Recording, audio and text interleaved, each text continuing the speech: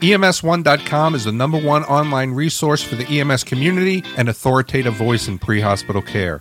Our members enjoy access to exclusive content from top EMS educators and physicians, award-winning e-newsletters, original video series, member-only product discounts, access to free continuing education courses, and much more. If you're an EMS and not a member of EMS1, join the community for free today. Just go to EMS1.com/registration. That's EMS1.com/registration to become a member.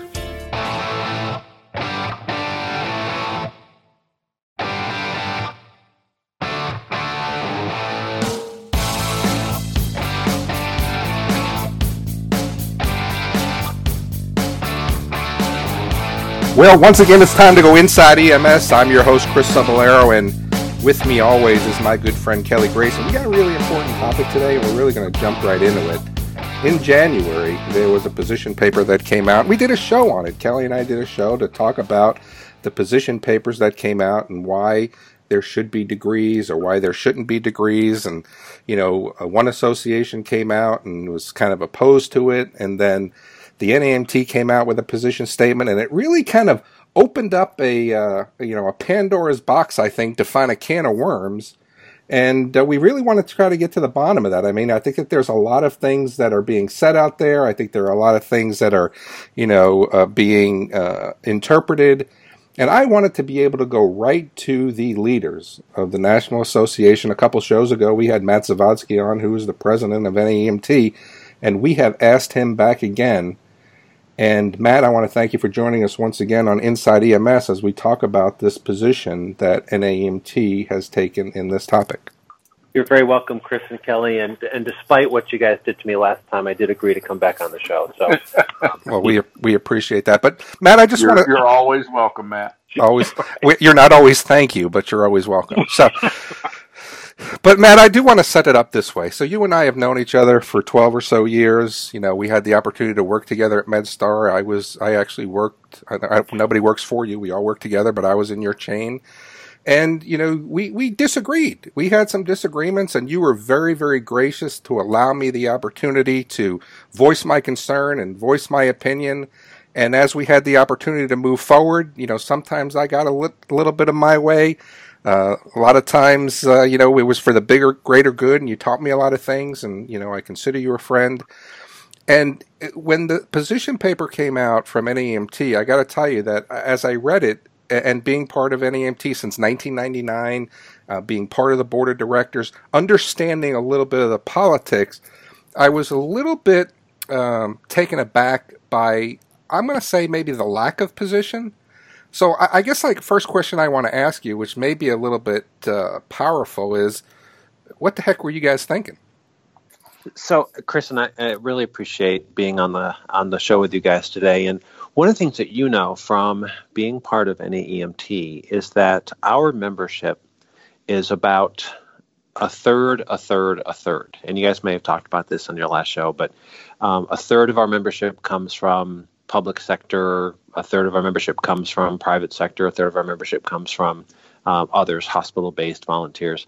And our board is representative of that membership.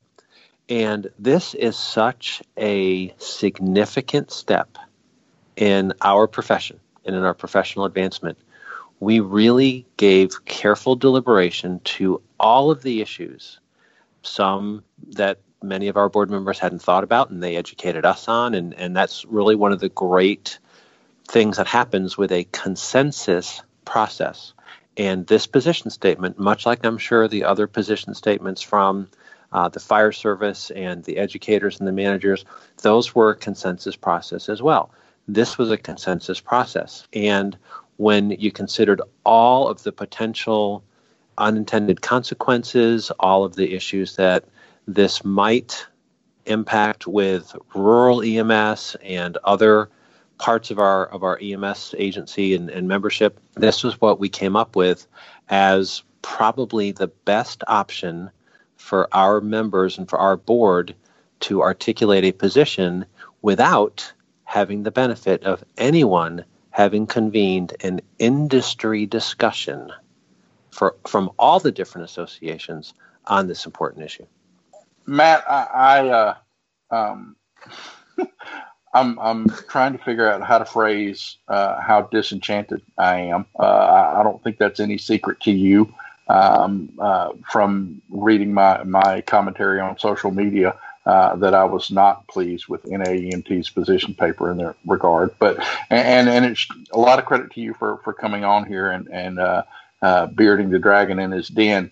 But I don't know that staking out a clear position is all that risky or would alienate all your members. I think what you did, in my opinion, is that you waffled in the position statement, so such that no position officially was taken.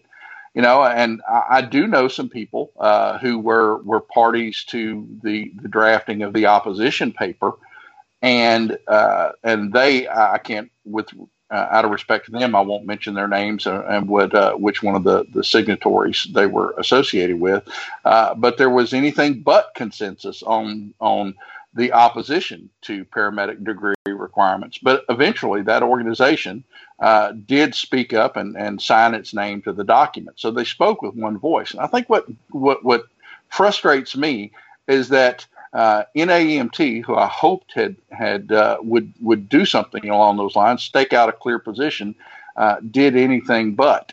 So my question is what is the issue with degree requirements? You would think that National Association of the EMS managers, you would think that a degree requirement and its attendant rise in personnel and salary costs would be opposed to that sort of thing, yet they're not. So where's the treacherous ground for the NAEMT to stake out a position in that regard? So first, Kelly, I want to make it clear that if the opening statement in NAEMT's position is that, and I quote, NAEMT believes in the enhanced educational requirements for EMS workforce that supports the evolving role of EMS. That couldn't be clearer. I mean, NAEMT's mission is primarily education. And whether that's clinical education, managerial education, we've gotten into a lot of the education on financial acumen for EMS leaders. And we end the position paper by saying that there should be industry dialogue about the evolving educational requirements up to and including a degree for these enhanced roles that EMS agencies and EMS personnel are serving in their local communities. So I don't think it's now I understand that the National Association of EMS Educators and NEMSMA and others might have wanted us to stick a stake in the ground and say, yes, absolutely, degree programs should be a requirement, but we haven't heard yet from the state EMS regulators. We haven't heard from the American Ambulance Association. We haven't heard from a number of other stakeholders that really I would have hoped that everybody who has a stake in this issue would have convened and discussed. I go back, Kelly and Chris, to something that was done 4 years ago now around the whole concept of community paramedicine. And over the course of a 2-year process, a number of associations, I think 9 altogether, including ACEP and the physicians and the AAA and NAEMT and NEMSMA, came to a single voice consensus about the transforming role of EMS. It is difficult. It took us 2 years, face-to-face meetings and straw man documents. That was not done here. So when you have a membership like NAEMT's, which again has that very diverse background, saying that, yes, we believe that enhanced educational requirements are good for the profession, good for the personnel, good for the patients that we serve. So we open with that and we close with, we need to talk about it as an industry and decide what are the impacts, what are the things that we haven't thought about yet, much like we do with a lot of these major issues, and quite frankly, get the physicians to weigh in, get a number of other associations to weigh in. So our membership and our board wasn't willing to absolutely come out with a statement like others had that, yes, this should be a requirement by 2025, everybody should have a degree. We weren't ready to do that. I have a brief follow-up, and then I'll cede to Chris. Matt, those conversations, maybe not formal boards or commissions haven't been convened, but those conversations have been going on for as long as I've been in EMS. And many people will say that at some point you have to quit discussing a topic to death and stake out a position on it. And I think that was where my issue with the position paper arose, is that we've been talking about it forever. No one has staked out a position, with the exception of the Flight Paramedics Association and NAEMT and NIMSMA, and then the opposition parties. But this is not a new thing. We have been discussing this forever, and I'm one of those people that thinks that it's time to stop discussing it and make a decision. I can see your point, but I don't think that it's something that's fairly new, and I think it's something we've been discussing for far too long to not come to a consensus and make a recommendation. So I've said my piece. I'm gonna shut up and let Chris, and I'm hearing your words here. I want to listen to what you have to say, but I don't necessarily buy that we haven't had time to discuss this argument. So I do want to talk a little bit about politics here, because one of the things I learned being part of NAEMT is that the thoughts that we had really had to be thought through in a way that ensured that we were sending the best message possible. So when we think about the education that I received as part of the NAEMT Board of Directors, it takes you to a different level of understanding. So I want to talk about the politics of, as you come out with the position statement that says, we want to ensure that there's relevant education, and then the last paragraph you do talk about that dialogue. What would happen if NAEMT came out politically to say, degree by 2025? What does that do to the career field? Well, let's back up for a second.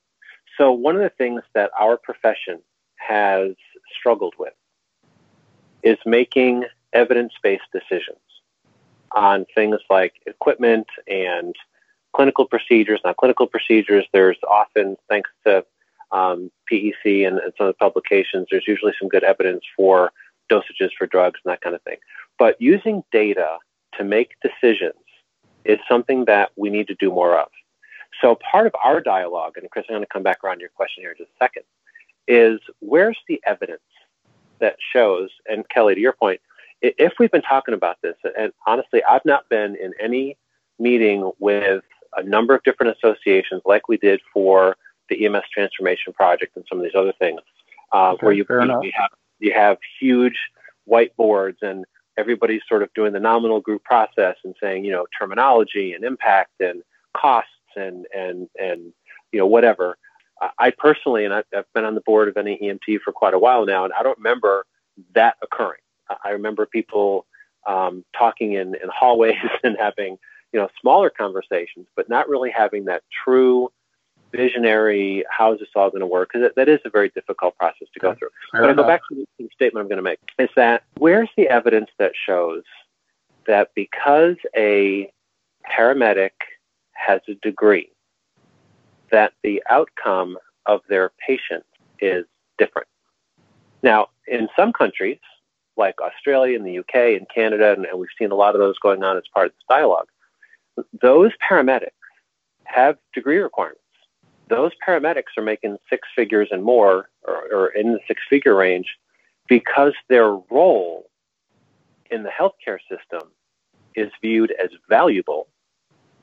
They are paid well, and they are educated well because they've shown that additional training and education provides safer patient navigation, therefore bringing more value to the entire healthcare system, so they're paid more.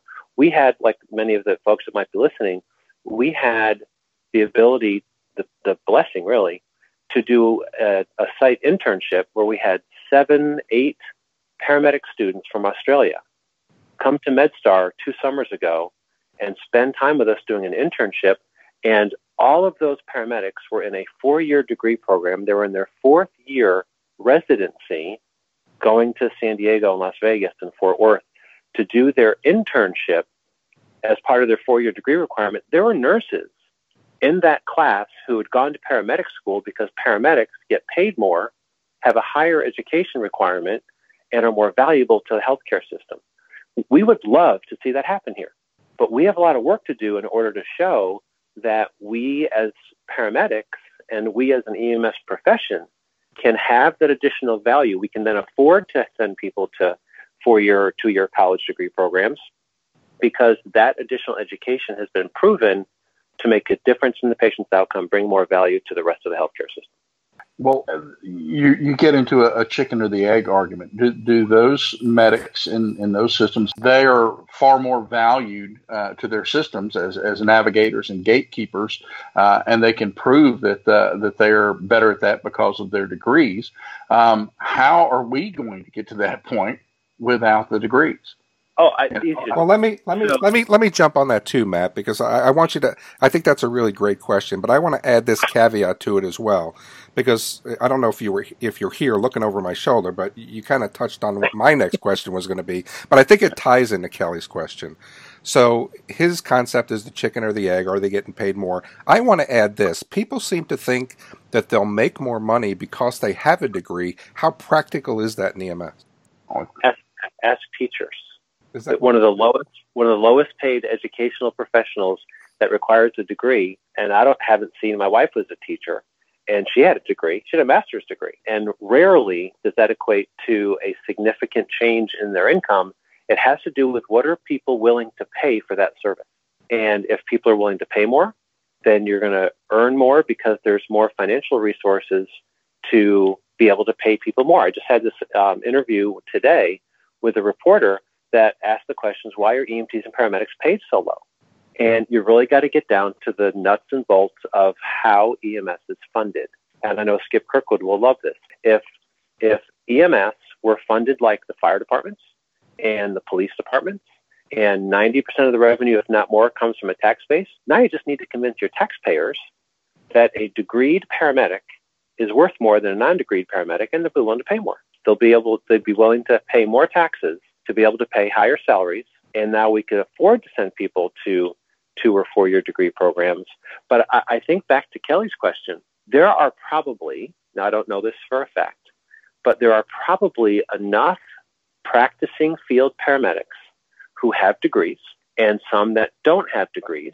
Find them, survey their medical directors and their agency directors, and find out if they are better patient care providers because they have a degree. Do they have fewer QA issues? Do they write better narratives?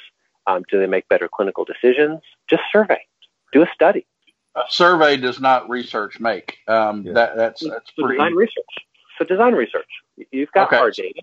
I guess my next question goes to this, Matt. So we know the position. The position is that there needs to be more dialogue. NAEMT believes in enhanced educational requirements for the EMS workforce that support the evolving role of EMS. What is it going to take to think about this as from the career field side, to say that it's time for degrees? I mean, what has to happen for us to think? Because, let's go ahead and think about where we are. Does a degree make a difference in how, I'm going to do my patient care? Maybe I'll spell a little bit better. Maybe I'll know where to put the commas a little bit. Maybe I'll know how to, work the tough books a little bit better. But when we think about the things that we learn in school, we think about those 2 years of college that gets us our, those core classes that we need, the histories and those types of things.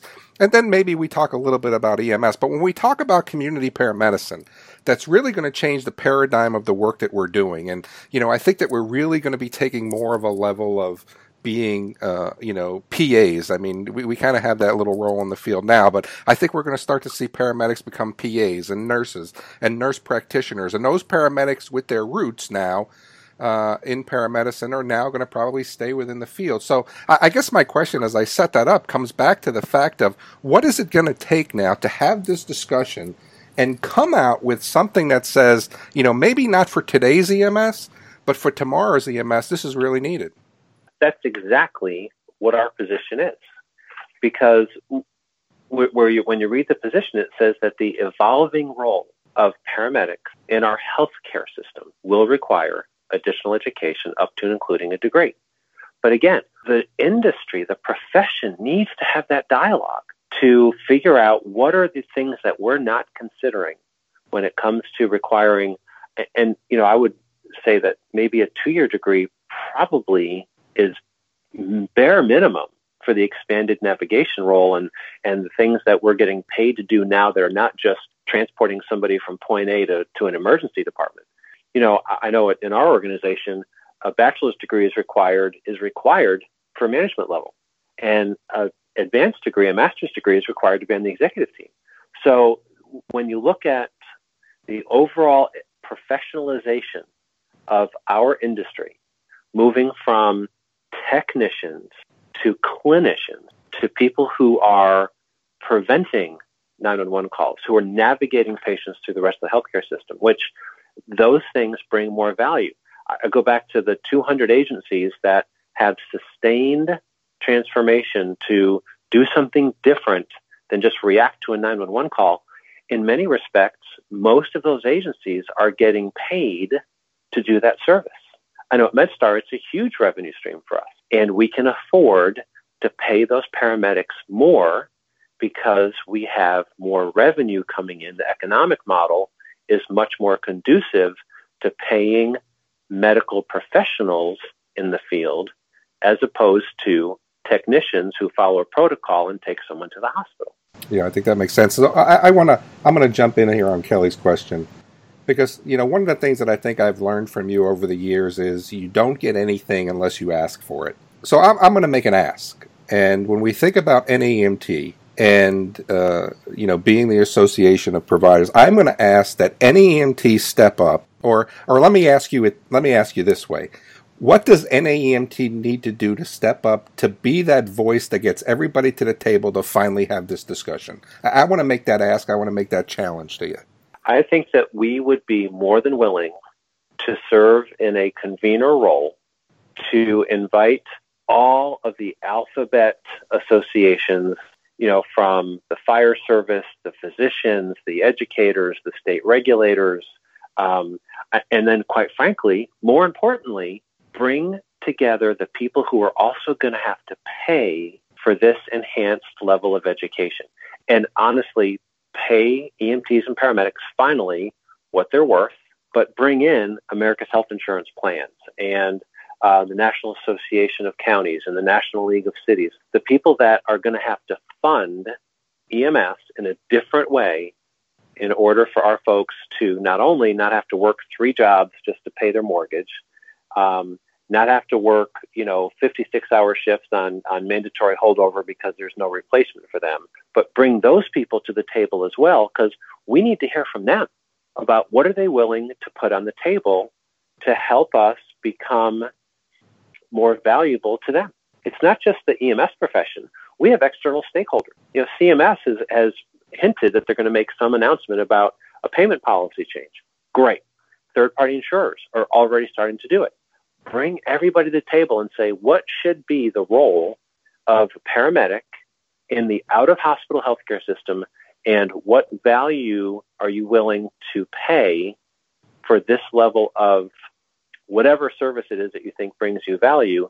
Because the way that it's currently operating, Chris and Kelly, I think you'd agree that for a lot of the services, especially on the ambulance side, it's a race to the bottom as far as reimbursement and bids for contracts and 911 services. And we're doing ourselves a disservice without having that dialogue. Well, I for one, would welcome NAEMT as a convener for that discussion and that sort of panel.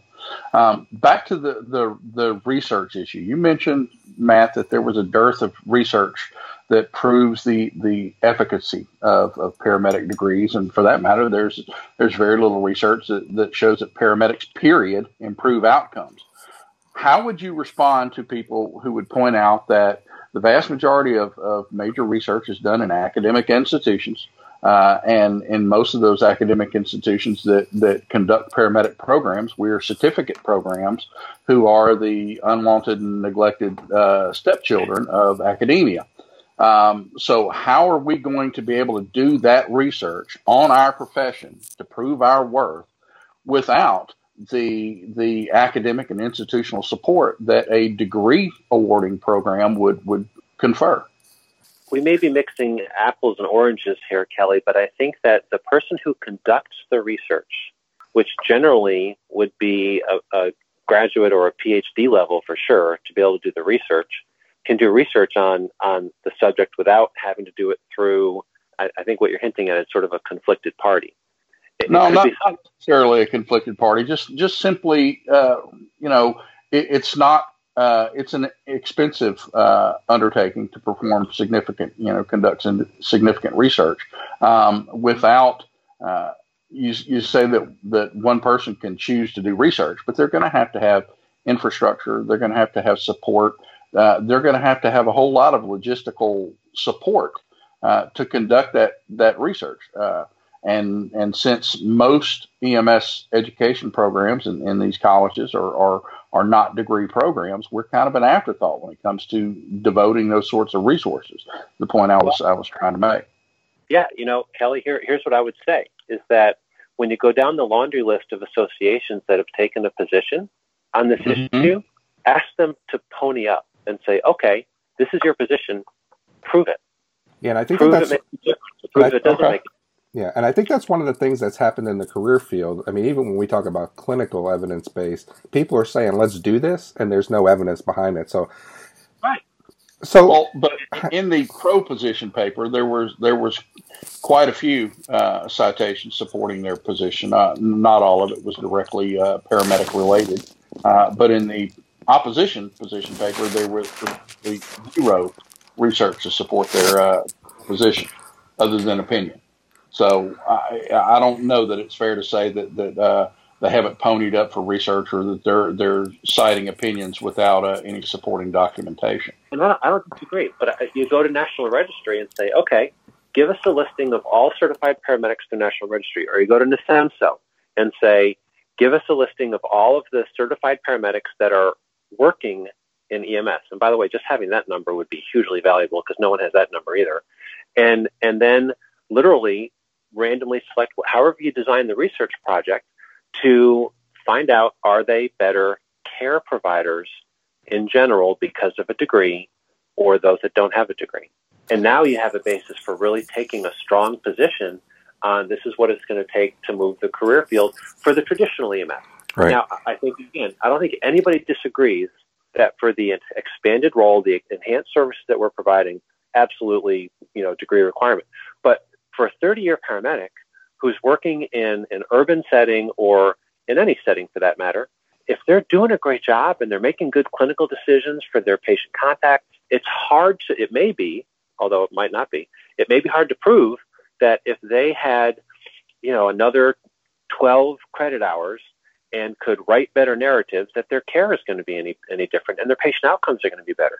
But let's at least find out. Let's at least try. Right. So Matt, I have one more question, and I'm sure Kelly will have one more before we get to our close. There has been a lot of folks online who have made mention of, why do I need to be a member of NAEMT? What is my money going for? I'm disappointed by this lack of whatever. Why do I need to be a member of NAEMT? What do you tell those people? I say it's a very fair question. NAEMT is more than just an organization that takes positions on issues. When you look at the federal legislation, the support for state level education, for the promotion of the evolution, the transformation of the EMS system into more than just doing first response or ambulance transport, becoming more of a partner in the healthcare system, enhancing revenues, enhancing value, all of those things, in addition to all the education stuff, all of those things are advocating for the profession, creating tools for EMS agency leaders to be able to explain the new value of EMS to stakeholders and multiple different stakeholders. The education being provided on tactical combat care and all of the clinical things that we're doing and all the federal legislation that NAEMT is working on in partnership with the IFC, the IFF, all the different folks, having that presence to literally advocate for our members is the value of being part of this association. And Chris, several months ago, you did a great podcast on why anybody in a profession needs to be part of professional associations. And this is part of that. and it doesn't always have to be NAEMT. Pick one that you think is best aligned.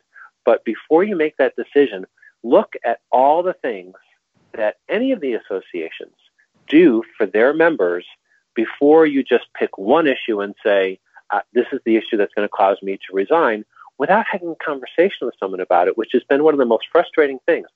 I personally have reached out to several people who have been very vocal and, quite frankly, vicious on social media, hiding behind a keyboard to write letters, write posts, but won't take a call from someone to have a conversation about the issue. And it just makes me nuts. Yeah.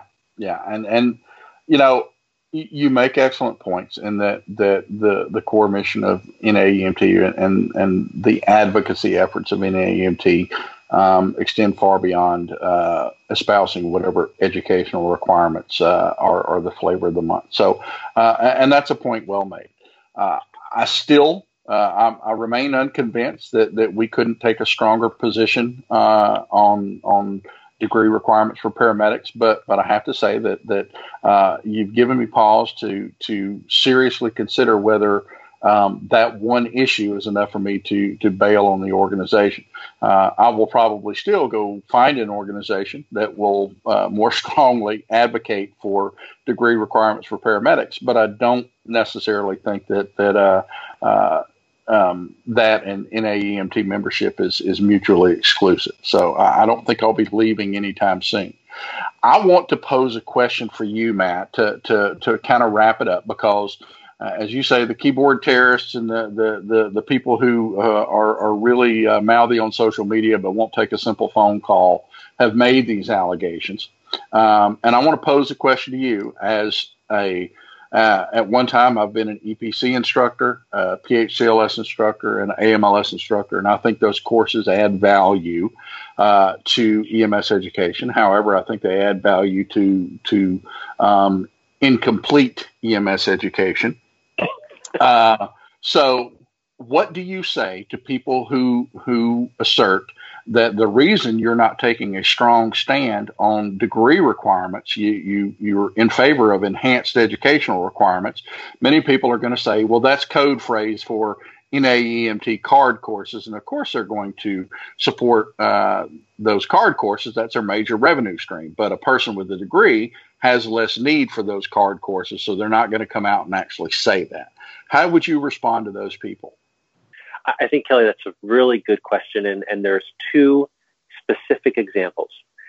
If paramedics went to a 4-year college degree or even a 2-year college degree, and the specialty skills that they need that they probably don't get enough of in the basic certification courses that they're taking now, then those concepts could be built into the degree program. So there's no reason why, if part of your associate's degree or part of your bachelor's degree, which may be an eventual goal, that you need to have specialty training in trauma life support, whatever you want to call it. Don't put it on any EMT, but you're going to need to have some really good education on specific disease processes, pediatric care, trauma care, cardiac care, and all of those educational programs could be built into a 4-year college degree or 2-year college degree program, depending on, again, what level of degree program that people want. So that's certainly possible, and NEMT would support that. And if we are the selected provider for that training or that education in the college courses, university-based courses, terrific. On the same token, physicians who graduate with a MD or a DO, even with all of that training, the hospitals, the places that they work, still require ACLS certification, advanced trauma course certification. So that specific education is always going to be required to make sure that you are continually proficient at those critical clinical interventional skills that you need to save lives. And those physicians that belong to their major organizations like the AMA rail against those requirements, those card course requirements, just like the EMTs and paramedics do. but the credentialing bodies, the hospitals and the private physician groups that contract with hospitals to work in emergency departments, still require their physicians to have that additional training. Why should we expect anything less from paramedics? Good point. Matt, we want to thank you for coming on the show today. At least you reached out to us to defend NAEMT's position on the subject and to explain the nuances in coming to that decision. That's more than I can say for some of the people we've invited. A lot of bravery, and we appreciate you being on the show today. I respect you guys. I respect your opinions. I respect your platform. And with people that won't take phone calls, to have this kind of dialogue with your followership, a great way for people to at least understand some of the thought processes that went behind developing the position paper. Okay. Well, that's what we think. We'd like to hear what you think. Folks, NAEMT is your representative organization. They can't make decisions. They can't stake positions without your input. Have you reached out to NAEMT in a constructive way and shared with them your thoughts? That's something I was just chided about by my partner here, and we urge you to do the same. So let us know what you think at the show at EMS1.com. Reach out to your board members at NAEMT and let them know what you think. For myself, co-host Chris Cevallero, and our special guest this week, Matt Zavadsky, thanks for tuning in Inside EMS. We'll catch you guys next week.